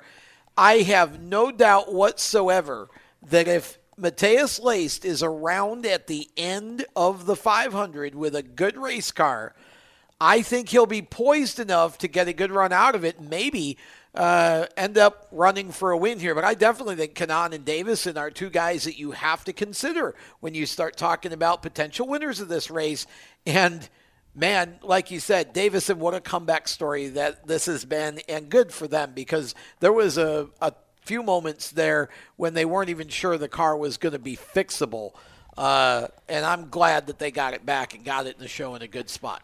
Can I also give a call to Tom, to a driver that I don't think any of us really truly expected to play a big role, but the job that Zach Clayman DeMello has done, not only in filling in for Pietro Fittipaldi, who was supposed to run the Indianapolis 500 before his World Endurance Championship qualifying crash at Spa that broke both of his legs, and of course we continue to hope for a very speedy recovery for Pietro, but Zach Clayman DeMello is a Canadian, a young Canadian who came out of Indy Lights and was kind of thrown to the wolves here in this situation, ran the Grand Prix, got a 12th place finish, was not overly impressive in day one qualifications, but came back in day two at one point to sit in 10th overall among the 10 to 33 qualifiers and is going to start in the top half of the field for Sunday's Indianapolis 500. This young Canadian has shown so much poise in such a ridiculously tough situation. I continue to be impressed. I mean, yeah, okay, he was a little scary at times during the Grand Prix and made some really ballsy passes that perhaps you would never expect out of a rookie. But I give him credit for being aggressive, and I think if Dale Coyne reins him in just a little bit, he's another one that could have a really good day. He to me is he's been scary a lot of the season to me. You watch him and he's got plenty of speed and he certainly doesn't lack courage. But man, again, you watch him hit a barrier, you watch him. I mean, I just feel like I want to see him do well, and you're right, to be able to jump in at the last minute, because we didn't know who was going to be in that car. We talked about this driver, that driver. I don't think anybody really talked about Zach getting the nod, but when he did get the nod to go into the car and run, I mean, this is an awfully big stage, as we've talked about many times. And for him to step up and be able to put that car, like you said, at one point at least, he was 10th on the chart in second day qualifying, says a lot about the speed. Now, again, when you get 32 other cars on the track, Chris, this is where experience has got to come in. And what you have to hope is that he's got the right people on the radio with him, keeping him calm and reminding him that it's a long race and you can't run, a couple of 100 time trial laps here. We just have to pace ourselves and be around at the end to have a shot. Yeah, and that's the real battle of it, I think, is just it's a war of attrition. You got to be able to keep your head on your shoulders. You can't get frustrated too early. You got to be able to go in there with a calm head, a cool head. Don't get frustrated at the first pass or the first incident that doesn't go your way. Maybe you may make a mistake on pit road early. You don't get yourself down. It's 500 miles. You got a long way. You can make it up. You just got to keep a cool head, go in there, and just see what comes out of it and have a good day. It's all a mental exercise here, and what I worry about is somebody like Zach getting a little overkeyed at the start and making a mistake. If he can keep himself settled down for the first 20, 30, 40 laps of this race and just get himself into a rhythm and everything goes well, then certainly there's enough speed in the car for him to have a really nice run. But it's a big, big stage for somebody of his experience. Yes, it is. And real quickly before we step away to a break, guys, Helio Castroneves being in the top 9, having a shot to win his 500, his fourth 500.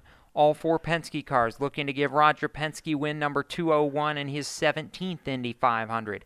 Danica up there, Ed Carpenter up there, Bourdais up there. There's so many storylines, so many potential Hollywood endings. Pick your winner. Tom? Marco Andretti gets the win this year. And you know what? It really was all about the number. Chris? willpower. I think he has a good shot at doing it. You think he sweeps the month? Yeah. Wow. All right. Reasonable. I have to go with the Hollywood ending. I believe he's going to prove to Roger why he wasn't ready to go to sports cars, and I believe Elio is going to join the most exclusive fraternity in racing and win his 4th Indianapolis 500. I hope so. I really do. He's not having success in sports cars, so I don't know if he's really that upset with going over there. He wanted to race Indy cars. There's no question he wanted to still be an Indy car, but you know what? Elio is a class act, and he's going to do whatever the team needs him to do. But for him to come back and have the speed he has, it would be an incredible ending if he won, just like it would be if Markle finally got his win. And that would be, I think, apropos for the season he's had. And again, like I said before, the Honda's very, very good in race trim. The Chevys are not going to blow them away. Now, again, Chevy may win and Chevy may run up front, finish up front, whatever. But this is going to be a really, really good Indy 500 race. I can't wait for that to get started. All right, we're going to step away to a break. When we return, we will shift gears to a couple of other races that are going on during the 10 Days of Thunder this week that we hope you will go out and maybe take some action in on the dirt when we return. You're listening to Motorsports Madness live on Spreaker and the Performance Motorsports Network. Parents, your son or daughter has had their license for a while now, but you want to make sure they're prepared for any situation they may face on the road. High school driver's ed doesn't teach them to drive defensively. They need to be prepared for any highway emergency. For less than a month's insurance, and a whole lot less, BSR instructors at Summit Point Motorsports Park in nearby Summit Point, West Virginia, will teach your son or daughter how to respond instantly and positively to unexpected situations on the road. BSR's specialized accident avoidance training teaches swerve to avoid maneuvers at highway speed, ocular driving, which focuses driving attention on ways to avoid accidents, vehicle dynamics and feedback, skid control and skid recovery, threshold braking on straights and progressive braking on curves, and off-road recovery techniques. This is stuff driver's ed simply doesn't teach. So call BSR today, 304-725-8444. Give your kid the skill set needed to drive safely and responsibly on the highway. That's 304-725-8444. You hear that? That's the sound of America's only sports car. That's right, it's a Corvette. But not just any Corvette. It's your Corvette. It's that who cares if there's traffic part of your day. And this can be you when you come to Cooper Corvettes. With 60 years of Corvettes to choose from, there's always a Corvette in your budget. And they'll service any Corvette you bring in. Cooper Corvettes on Route 1 just north of Quantico and Triangle. Call, click, or visit CooperCorvettes.com. HMS Motorsport is the leader in motorsport safety. HMS serves the majority of Monster Energy NASCAR Cup, Xfinity, Camping World Truck, IndyCar, and IMSA WeatherTech teams, as well as countless SCCA and club-level racers and driving enthusiasts throughout North America. Featuring world-renowned brands like Schuberth helmets, Schroep belts, Adidas suits and shoes, Lifeline fire systems, and even Racecom radio kits, HMS has the right product for your type of racing and your budget. Their representatives are experts on only one thing, making your track driving as safe as possible. With locations in Mooresville, North Carolina, and Danvers, Massachusetts, the HMS staff is always ready to take the time to help you find the right product for your safety needs. Don't settle for second when it comes to motorsport safety. Stop in to HMS Motorsport. Visit them on their website at hmsmotorsport.com or send them a message on Facebook and tell them the folks from PMN Radio sent you. Hi, this is John Ondrasik of Five for Fighting, here for RAD, the entertainment industry's voice for road safety. You know, style is a personal thing, and your lifestyle is your business. But if you take it on the road, it becomes everybody's business. So please, plan ahead, designate before you celebrate. Friends, don't let friends drive drunk. A public service announcement brought to you by RAD, the National Association of Broadcasters, and the Ad Council. Hey, this is Garrett Smithley, driver of the number nothing Chevrolet for JD Motorsports, and you're listening to Race Talk on the Performance Motorsports Network. Does it ever get old hearing Garrett's excitement whenever he says number nothing? No, because I've never in my life until Garrett heard somebody who could be so proud about nothing. Welcome back to Motorsports Madness, the review and beginning of the countdown to the culmination of the 10 Days of Thunder here in the Charlotte area and the countdown to Memorial Day weekend, also known as Christmas in May, for all of us motorsports enthusiasts. Jacob Seelman, Tom Baker, and Chris Murdoch been with you so far, and will continue that through the end of this program. Tom, couple of big dirt races in the area this week, and one that is just finishing up, the Clash at the Creek at Mountain Creek Speedway, but that was the first Outlaw Kart race of 2 this week. The second one is upcoming here the next couple of days at Millbridge Speedway. They always have a big money Outlaw Kart race on the Tuesday and Wednesday of NASCAR Coke 600 weekend. Kyle Larson won it last year. Logan Seavey, a former winner. This race, to me, always brings out the best of the best. You always get some big stars. And you know what? It's also a big platform for some of the younger Outlaw Kart drivers to really get some big eyes on them and help to grow their brands a little bit during the week as well. People may not always see it as a big deal. This is a big deal, though. Well, of course it's a big deal. I mean, you know, you had a race at a new track called Mountain Creek to start off the week, and now you go to Millbridge and run yet another big race for the Outlaw Karts. This is a division that doesn't get the national, for example, television exposure that some of the other developmental type classes of racing do, like Legends cars. And I don't want to categorize this just as a developmental division. It certainly isn't that. Lots of older drivers who just run it because they love it. But it is a division. You've had Rico Abreu, you've had Kyle Larson. I mean, you know, there have been several drivers who have come through that and into bigger forms of racing. Tanner Gray among those as well, who kind of went off and took a sharp left and went in a straight line. But, gosh, I mean, this race is, first of all, you're going to get about 90 karts probably in the open class, and it's going to take forever to qualify them down to the A-main. And I say that not as a negative. I say that to explain how hard this doggone race is to make.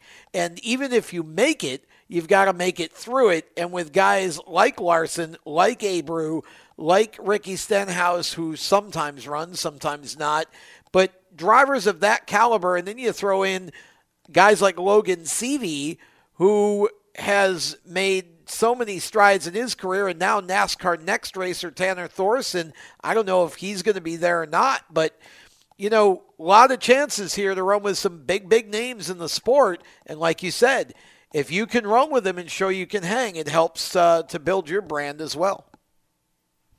Absolutely right. And for the guys who have actually beaten Kyle in the first couple runnings of this race until Kyle broke through to win it, it certainly has grown their brands. Logan Seavey comes to mind as one who was a huge winner and eventually got a Keith Kunz Motorsports contract this year. Sure did. In part to some of his success in the mini outlaw ranks. We always see, or at least have the last few years, some World of Outlaws Craftsman Sprint Car Series regulars possibly take part and have taken part in the past in this race, and they will compete just down the road Friday night during the Outlaw Showdown at the dirt track at Charlotte. Tom, this not necessarily as big as the World Finals. You'll have the Outlaws and the Sika late models as the two-division card there, but we do get a chance to see the Outlaws regulars at this racetrack. Last year, the surprise winner, Logan Schuchart. A couple years ago, the surprise winner, Greg Wilson. You just never really know what you're going to get at this race and with this racetrack. We've seen some underdogs before. We've seen some dominators before. What do we see on Friday night?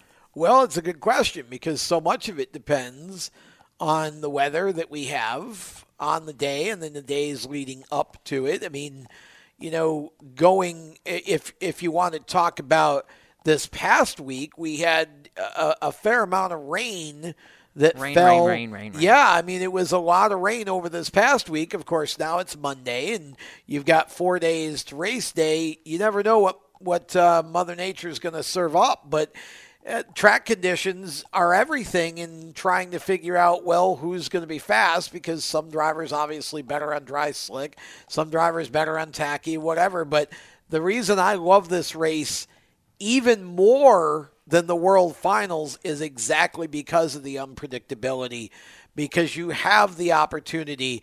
I watched Kevin Swindell win one of these races one year and just absolutely dominate the race, and everybody afterward was kind of remarking like, wow, we would have never expected that. It's like, well, it's Memorial Weekend at Charlotte. That's what you get. You get upsets and with these sprint cars, and I think Schuhart's probably a good bet to race well again, and I think this could be a race where, you know, you might see some of the guys like David Gravel perhaps, or even Sheldon Haudenschild, who have had wins, but yet in other ways the season maybe not gone quite as well as they would have liked. These are guys that I think you could see running up front. I mean, you can never discount Donnie Schatz, but this is a race I feel like you could see some of those drivers step up just because of the track conditions and the situation that we could see here. World Finals to me is a little bit more of the law of averages catches up with you after a few days on the track. But this one is just kind of come in, hit it, and go. And this is why we see some of these underdogs getting wins on this particular race weekend on the dirt. Absolutely. I'll tell you one driver who really could use a win, and that's Jason Johnson. Yes. The Raging Cajun needs something. Yeah, he's one of several really that could use wins on the circuit right now. And Jason is a driver I could see doing well here. Like I said, this is a bit more of an unpredictable race situation. And look, anytime you put Outlaws, the World of Outlaws, on this track at Charlotte, I'm a fan, and I'm just as big a fan of the Sika late models, because although our audience knows probably mostly little about this series because it's a local series to this area, these drivers are good drivers, and I think the Sika late models, I could even see this being possibly a better show and a racier show than the World of Outlaws sprint car show with some of the competition that you're going to have. I think it's a good double bill. I would agree with that. Now, real quickly, Tom, pick your Outlaws winner just because I'm curious. Oh, boy. I feel like you could so flip a coin for this one. You know what? I'll take a flyer, and I'll pick David Gravel. Why not? Can I be that guy and say that I not only believe that this will happen, but this driver is motivated to make it happen because he has had some sponsorship come on board recently, and this is a team that is really moving in the right direction once again. I believe that Logan Schuchart will make it 2 Outlaw Showdown wins in a row. Wouldn't be surprised. Not at all. It's going to be fun to watch. I'm certainly very, very much looking forward to it, and we will take our final break, the lightning round. When we return, we'll talk a little bit of endurance racing, i.e. the Coca-Cola 600, and toss in a little action from the ARCA Racing Series, which comes up Thursday evening as well. You're listening to Motorsports Madness, the White Flag, after this on the Performance Motorsports Network and Spreaker. How to be a great dad in 15 seconds. Bike ride, go fish, walk in the park, phone call, milkshake, play catch, picnic, fly a kite, tell jokes, laugh, talk, read a story, tell a story, bumper car, swing set, bowling, pillow fight, cut loose, stay tight. Whew. Because the smallest moments can have the biggest impact on a child's life. Take time to be a dad today. Call 877-4DAD-411 or visit fatherhood.gov. Brought to you by the U.S. Department of Health and Human Services and the Ad Council. Automotive technicians and auto service trainees, how would you like to work at the beach and perform for one of the best car care centers in the nation? Lewis Meineke is now looking for skilled automotive technicians to join their award-winning team. If you're a gearhead that knows his or her stuff, or a young up-and-comer that has the motivation and drive to succeed, then you need to make this call today. 302-827-2054. Lewis Meineke Car Care Center, located in beautiful Lewis, Delaware, offers a highly competitive compensation plan, great benefits, a flexible schedule, and did we mention that you're going to be working at the beach? Plus, there's a signing bonus for the right candidates. Technicians must be ASE certified and have a minimum of 6 years experience. Beginners advance at your own pace in one of several entry-level positions. But whatever you do, don't wait. These jobs will go fast. Call Tim at 302-827-2054. That's 302-827-2054. Lewis Meineke Car Care Center. Rev up your career. You hear that? That's the sound of America's only sports car. That's right. It's a Corvette. But not just any Corvette. It's your Corvette. It's that who cares if there's traffic part of your day. And this can be you when you come to Cooper Corvettes. With 60 years of Corvettes to choose from, there's always a Corvette in your budget. And they'll service any Corvette you bring in. Cooper Corvettes on Route 1 just north of Quantico and Triangle. Call, click, or visit CooperCorvettes.com. How to deal with someone who says that's so gay. Outsmart them. This party is like so gay. Totally. Excuse me, but did you ladies know the word gay used to mean happy or excited? Then it became a word used to describe gay people. Then somehow it came to mean dumb or stupid, which is how you just used it, which is not very nice. Ew, that guy is on the football team and super smart, and he totally hates us now. Totally. When you say that's so gay, do you realize what you say? Knock it off. Learn more at thinkbeforeyouspeak.com. Hi, I'm Matt Tift, and you're listening to Race Talk on the Performance Motorsports Network. Welcome back to Motorsports Madness. You're listening to the Performance Motorsports Network, and we are rolling on to the white flag segment, or the lightning round of this show. You can also hear the show on Spreaker via their app or their website, or as a podcast on SoundCloud or Google Play or any of those other podcast hosting services. Whichever one you like best, Tom, they can go find it. Yes, search Race Chaser Radio. You can throw in iTunes and iHeartRadio and TuneIn, all on that list as well. I start the list, you finish it. Yeah, there we go. That's how this works. If you missed last Thursday's show, there's about to be a new addition to that list in June, I think. Yeah, we'll get to that here probably on next week's program. All right, so before we get into some rapid-fire lightning round stuff, Tom, obviously the Coca-Cola 600, or America's biggest Memorial Day party, is getting ready to happen at Charlotte Motor Speedway this coming Sunday, and NASCAR's longest night after NASCAR's wildest night in the All-Star race. Two completely different things. We go back to the traditional package that we've been running, and this is a marathon. This is not a sprint. Last year we saw 4 different stage winners by the time it was all said and done. What do you think we're going to see Sunday night? Certainly not what we saw on Saturday night, that's for sure. I hope it's a good race. I don't really know where we're going to go with the 600 this year for 2 reasons. 1, Kevin Harvick. And 2, I just haven't seen anything on a 1.5-mile track that indicates to me, other than the All-Star race, which we won't talk about in this segment, I haven't seen anything so far that indicates to me that we're going to have a lot of great racing on. I think it's going to be, like you said, it's an endurance race. It's going to be whoever can play the best strategy, and I do think that is the one unknown in the 600 that really keeps us into this race. Is it seems to always come down to some sort of pit strategy one way or another, unless you have a year with Martin Truex where he leads all but 12 laps, and that's what I worry about with Kevin Harvick this year, is that he's just on such a roll, and he seems to have something that nobody else has. I worry about one of those snoozers again. I'm hoping that's not what we see.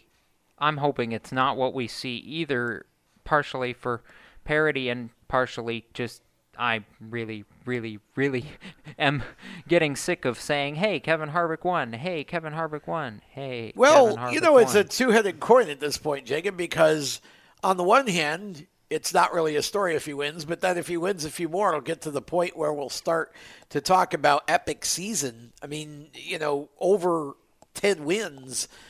Is that possible? The last time anybody hit double digits, I think, was Jimmy Johnson in 2007, if I remember correctly. Yeah, Chris, Harvick's got 5 out of 12 already for regular season races, plus the All-Star wins. So double digits is certainly not impossible the way he's running.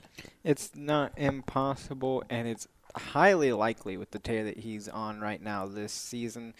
As far as the 600 and what to expect, a lot less passing than what we saw this past weekend with the All-Star race. I don't want to jump on the Kevin Harvick train because I feel like like you said, it comes down to fuel strategy. We saw last season. We saw last season where it looked like Jimmy Johnson was going to get it, and then out of nowhere, here comes Austin Dillon with a strategy call to come out with that one. So it's really, like most of the stuff we've talked about, it's really just a coin toss to what it comes down to because there's so many variables.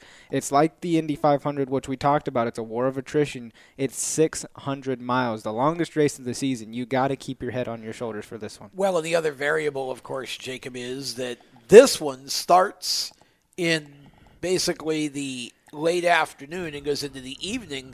The track is so temperature sensitive that you've got to be able to keep up. And that's why what Martin Truex did when he led all those laps was so remarkable. It wasn't that we were shocked that Martin won a race, but this is a race where in order to do what he did, you had to have a race car that literally was so good in two almost completely different track conditions. And that car never faltered all night long. No, it didn't. So that's what you worry about with Harvick. But I do agree with what Chris said. There are enough variables going into this one. It may not be the greatest race in terms of passing, but it's hard to predict the ending. And, again, last year is the perfect example of that. Nobody thought Austin Dillon was going to come out of that with a win, and yet there he was. Absolutely right. Now, going into this Coca-Cola 600, I'll base our first lightning round question off of something that Marcus Smith said in his post-race media availability on Saturday night following the All-Star race. He said first that he was campaigning with Steve O'Donnell that he wanted to see the package run in 2018 races, like more tracks before the end of the season. Right now, he was so excited about this, and I have to admit, the fan buzz and the media buzz that I heard after the race was a lot of positive as well. So to both of you, Chris, you can start, and then Tom follow up. If you were NASCAR, would you want to implement this before the end of 2018? I recognize that unfortunately with the RTA, we're in a situation where we can't really do that, but if you had the power, would you do it? No, because if I was NASCAR, I would want to wait, look at the data, see make the tweaks, make the changes that they need to, listen to the fan response, listen to the driver's response, have some group meetings with drivers and officials to see what really meshes well and what everybody noticed. And really, if they're going to do this, if they're going to implement the system, yes, Saturday's race for the All-Star race was amazing. Yes, there was a lot of passing. Yes, there was action going on. But if they're going to do this and if they're going to implement this on a widespread scale, because as we know, each track is different in characteristics. If they're going to do this in a wide scale situation, they're going to need to do it right. They're going to need to spend the time that they need to look at the data, look at everything that's went into this race to make it so good, and make the tweaks to make it even better. Well, I agree with that. And so my answer is, as a fan, would I like to see it happen? Heck yes. But from a practicality standpoint, probably not. It is going to happen twice more in Xfinity.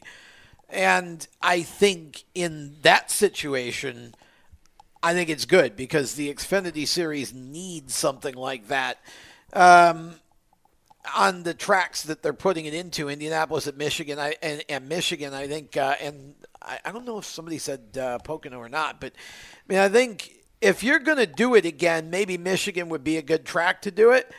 But honestly, I think 2019 is realistic. And I think it would give you a chance to do a little bit more testing and get everybody's input, Jacob. And that way, when it's done, it has a better chance of being done well and being something that can stick around for the long term. I do want to say, though, that I think the tweaks that are going to be made with the idea of improving the racing lack, as in, okay, we catch the leader and we stall out, rather than let's give them speed back. Maybe a little more speed. Okay, if you can do it in such a way as that's going to help the race for the lead and you're going to be able to run down the leader. But long answer to the short question is no. I would not want to see it back again this year. Right. When it comes back, I want to see it right. All right. Next question, and this is kind of an interesting look, but it's something that somebody posed to me the other day, and I thought to myself, that's an interesting thought. But there was a period of time in Formula One history where the Monaco Grand Prix was not run on Memorial Day weekend. In fact, it was run a couple weeks prior to the Indianapolis 500. Would you ever be okay with the possibility of that scenario happening again if there were a possibility of crossover between Formula One and IndyCar, seeing some guys run Monaco and Indy? Tom, you can start this time. Would I be okay if they took it off of Memorial Weekend again? Yeah.